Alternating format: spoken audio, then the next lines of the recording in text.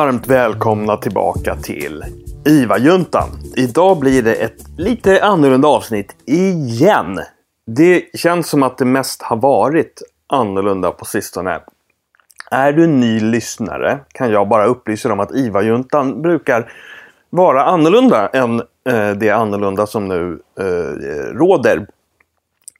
Av förklarliga skäl har det varit extremt mycket covid-19 relaterat till IVA-juntan på sistone.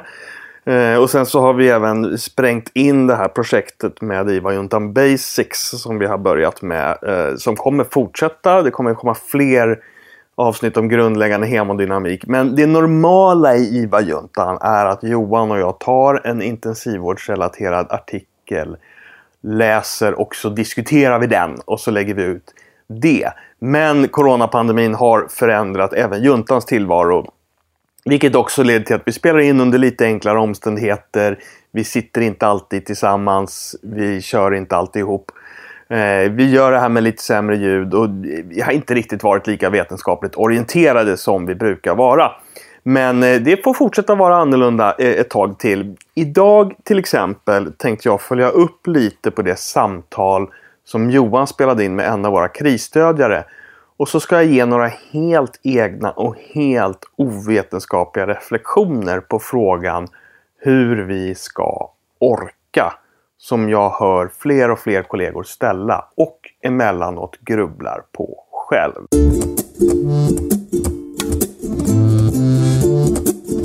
Efter att ha gjort vartenda pass i 6 veckors tid som vårdledare på covid-IVA sen vi gick in i krislägesavtalet så har jag börjat fundera på vilka strategier jag ska använda för att orka fortsätta.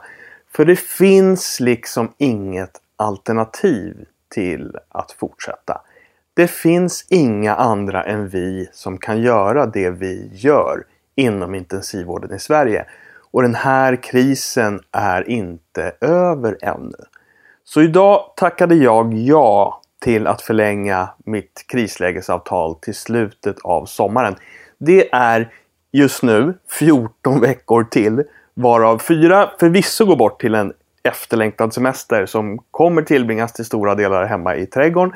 Men om jag är less på det här nu, vilka djupa vrår av min själ ska jag gräva i då för att finna orken att köra 10 veckor till? För så här är det. De första veckorna av coronakrisen gick jag på en blandning av adrenalin och fascination över att få vara en liten del av en insats som kommer skrivas in i historieböckerna. Jag var uppslukad av den till synes omöjliga utmaningen att 4-dubbla intensivvården på Karolinska sjukhuset och av att utforska och förstå det mysterium som covid-19 fortfarande är för oss. Sen har den nya vardagen med 50 timmars veckor bland rader av patienter som alla har en och samma sjukdom sakta men säkert nött ner den där entusiasmen en aning och successivt växlat över den till en trötthet och uppgivenhet istället. För där jag jobbar är vi vana vid kortare vårdtider. Vi får in patienter som är väldigt svårt sjuka eller skadade. Vi undersöker, åtgärdar och följer upp och vi ser relativt snabba förändringar. Det är ofta ganska korta feedbackloopar. Vi hittar saker, vi åtgärdar dem och vi ser effekt. Och inom några dagar eller någon vecka är de allra flesta patienterna redo att skrivas ut till vårdavdelning. Och jag är van vid att se patienter med alla möjliga sjukdomsbilder och skador. Så det finns hela tiden en omväxling och en dynamik i det vi gör i vanliga fall. Men covid-patienterna intensivvårdas i många fall runt en månad. Vissa av dem betydligt längre. Vi har ett antal patienter som ligger på 40-50 dagar och fortfarande är kvar i respirator. Och de ligger på rader. Alla med samma sjukdom. Så dag ut och dag in gör vi ungefär samma saker med patient efter patient. och de mår ungefär likadant oavsett vad vi gör, känns det som ibland. Det finns ingen quick fix med de här patienterna. Och jag kan vara hur tapper jag vill med min ultraljudsprob och mina respiratorskills och fysiologikunskaper utan att se någon som helst drastisk skillnad. Det är en månads envishet utan nämnvärd payback här och nu som räddar de här patienterna. Inte några punktinsatser eller enskilda stordåd. Och det kan göra en arbetsdag ganska tråkig och tröttsam. I synnerhet när man ännu inte ser slutet på den här tunneln.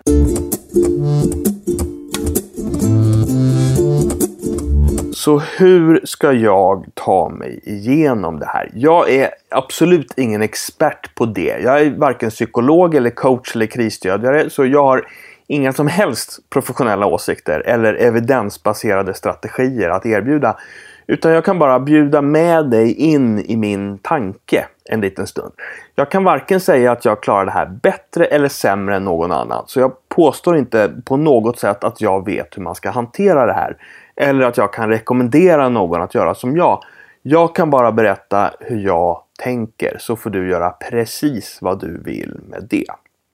Och den första platsen min tanke har sökt sig till de senaste dagarna är en flera 100 år gammal historia om en nunna som var ute på vandring en stekhet sommardag i Sydeuropa när hon mötte 2 murare som stod och arbetade en bit ifrån varandra.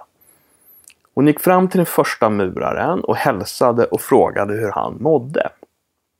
Stenarna är tunga och solen bränner mig på axlarna och jag svettas och blir smutsig av murbruket och jag har ingen aning om när det här kommer bli färdigt. Jag går hit dag efter dag och lägger sten efter sten efter sten och jag hatar det. Så du kan gå nu och lämna mig i fred. Så nunnan tog sin vandringsstav, önskade muraren en god dag och gick vidare till nästa murare, hälsade på honom och frågade hur han mådde. Stenarna är tunga och solen bränner mig på axlarna och jag svettas och blir smutsig av murbruket och jag har ingen aning om när det här kommer bli färdigt. Jag går hit dag efter dag och lägger sten efter sten efter sten och jag älskar det. Tänk att jag bygger en katedral. Den muraren vill jag vara, inte den första. Och vår katedral är inte någon död byggnad av sten och murbruk. Vår katedral är alla de människor som går levande hem från sjukhuset och bygger vidare på sina liv tillsammans med människor som de älskar. Men det är också alla de människor som tack vare oss får dö i värdighet trots de märkliga och fruktansvärda omständigheter som råder. Det är vår katedral.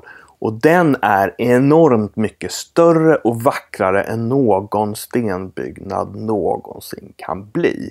Den tanken försöker jag bära med mig varje dag. Lyft blicken och se vad det är vi åstadkommer tillsammans på lång sikt. Vi lyfter inte bara sten efter sten efter sten, dag efter dag. Vi bygger en mänsklig katedral.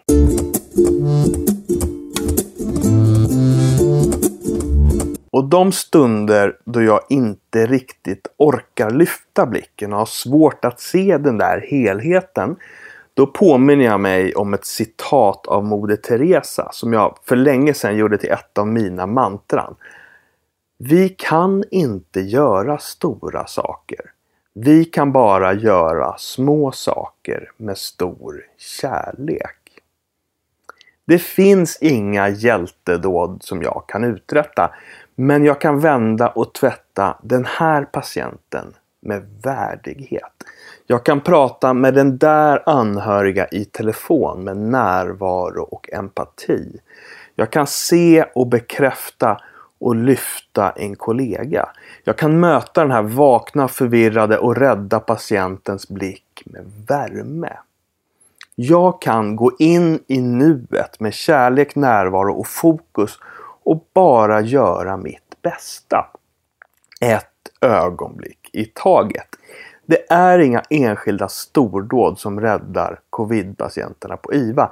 Det är helt vanlig personal som dygnet runt arbetar med engagemang i en månads tid som räddar en covid-patient på IVA. Det är de små sakerna som görs med stor kärlek som adderas ihop till mängder av räddade människoliv. Och det är så vi bygger den där mänskliga katedralen. Det finns inga stordåd, det finns inget glamoröst drama eller några heroiska räddningsinsatser. Men för mig finns valet att vara närvarande, kärleksfull och engagerad i det jag gör just precis nu. Och sen har jag ett nytt sånt val när jag ställs inför nästa uppgift. Vissa stunder är det så jag tar mig fram. Ett ögonblick i taget, ett val i taget.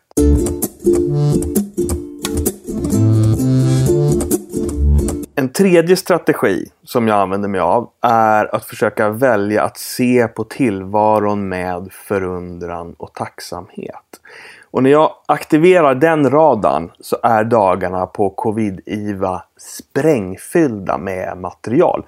Jag ser kollegor som uthålligt utför det här arbetet och som bemöter både patienter och varandra med en värme och hängivenhet som gör mig stolt och tacksam och ödmjuk över att få vara deras kollega. Jag ser statistiken över patienter som vi skrivit ut levande till vårdavdelning sakta öka. En pinne i taget på vår lilla whiteboardtavla. Sist jag jobbade var vi uppe i över 30 bara från den avdelningen. Och varje pinne på den där tavlan är en människa som hade varit död om inte vi gjort det vi har gjort. Men som nu är på väg tillbaka till livet. Jag ser kroppens enorma förmåga att överleva. Jag ser den oändligt komplexa och fascinerande mänskliga fysiologin varje gång jag ställs inför hur svårt det är för oss att parera den här sjukdomens alla olika sätt att döda på. Och jag ser och känner en otroligt stark och fin vänskap och sammanhållning som fanns redan innan men som nu byggs starkare och djupare mellan alla oss som arbetar med det här. Jag har orerat långt och utförligt förut om att se på livet med förundran i min podd Den mänskliga faktorn. Senaste vintras i avsnittet Hur kan jag bli uttråkad? Ifall du vill fördjupa dig i det. Men jag tror att jag släpper det här med kommentaren att det finns en otrolig kraft i att låta sig själv förundras och fyllas med tacksamhet. Att bara reflektera över alltings storslagenhet och stanna upp vid alla de gåvor som livet skänker en och den storhet som själva livet är. För så här är det. Det finns ingen risk att du ska missa det dåliga och det negativa. Det kan du lita på att du kommer märka. Det goda däremot, det har vi alldeles för lätt att missa. Vårt psyke verkar nämligen vara konstruerat för att allt negativt ska fastna direkt som kardborre. Medan det goda och det positiva måste hållas fast en stund innan det fäster i vår själ.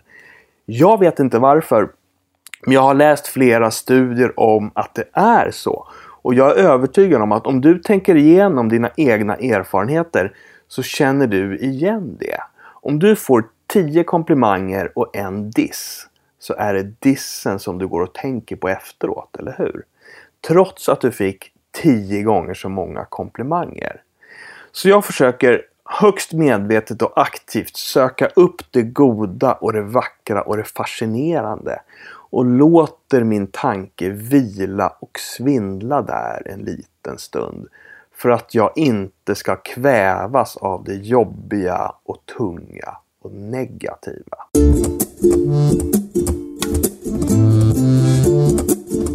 Jag har många andra tankar kring det här, men det kanske får räcka så här för idag. Så får vi se om vi återkommer till ämnet i framtiden.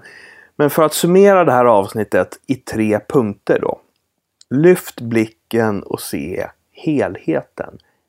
Välj ögonblick för ögonblick att vara närvarande, kärleksfull och engagerad. Och sök aktivt efter saker att förundras över eller som fyller dig med tacksamhet. Och håll fast dem i tanken en stund. Jag kan egentligen inte säga att jag har så mycket på fötterna i att säga att de här 3 strategierna är bra strategier. Jag kan bara säga att det här är några av de saker som jag har vänt mig till mycket nu på sistone. Och som jag försöker tillämpa. För min erfarenhet sedan tidigare är att de brukar fungera. Åtminstone för mig. Vi återkommer snart med fler avsnitt av IVA-juntan. Jag jobbar på att avsluta IVA-juntan Basic-serien om hemodynamik. Och jag vet att Johan filar på en miniserie med en tung gäst inom respiratorvård. Där de pratar om nya och uppdaterade erfarenheter och fynd om respiratorvård vid covid-19. Så det finns mer att se fram emot här i IVA-juntan. Men ni får ha tålamod med oss. Vi jobbar 50 timmars veckor och är ganska trötta när vi väl är lediga. Och resten av livet rullar åtminstone delvis på faktiskt. Hör och häpna. Men det kommer mera här. Så ta hand om er så hörs vi snart igen.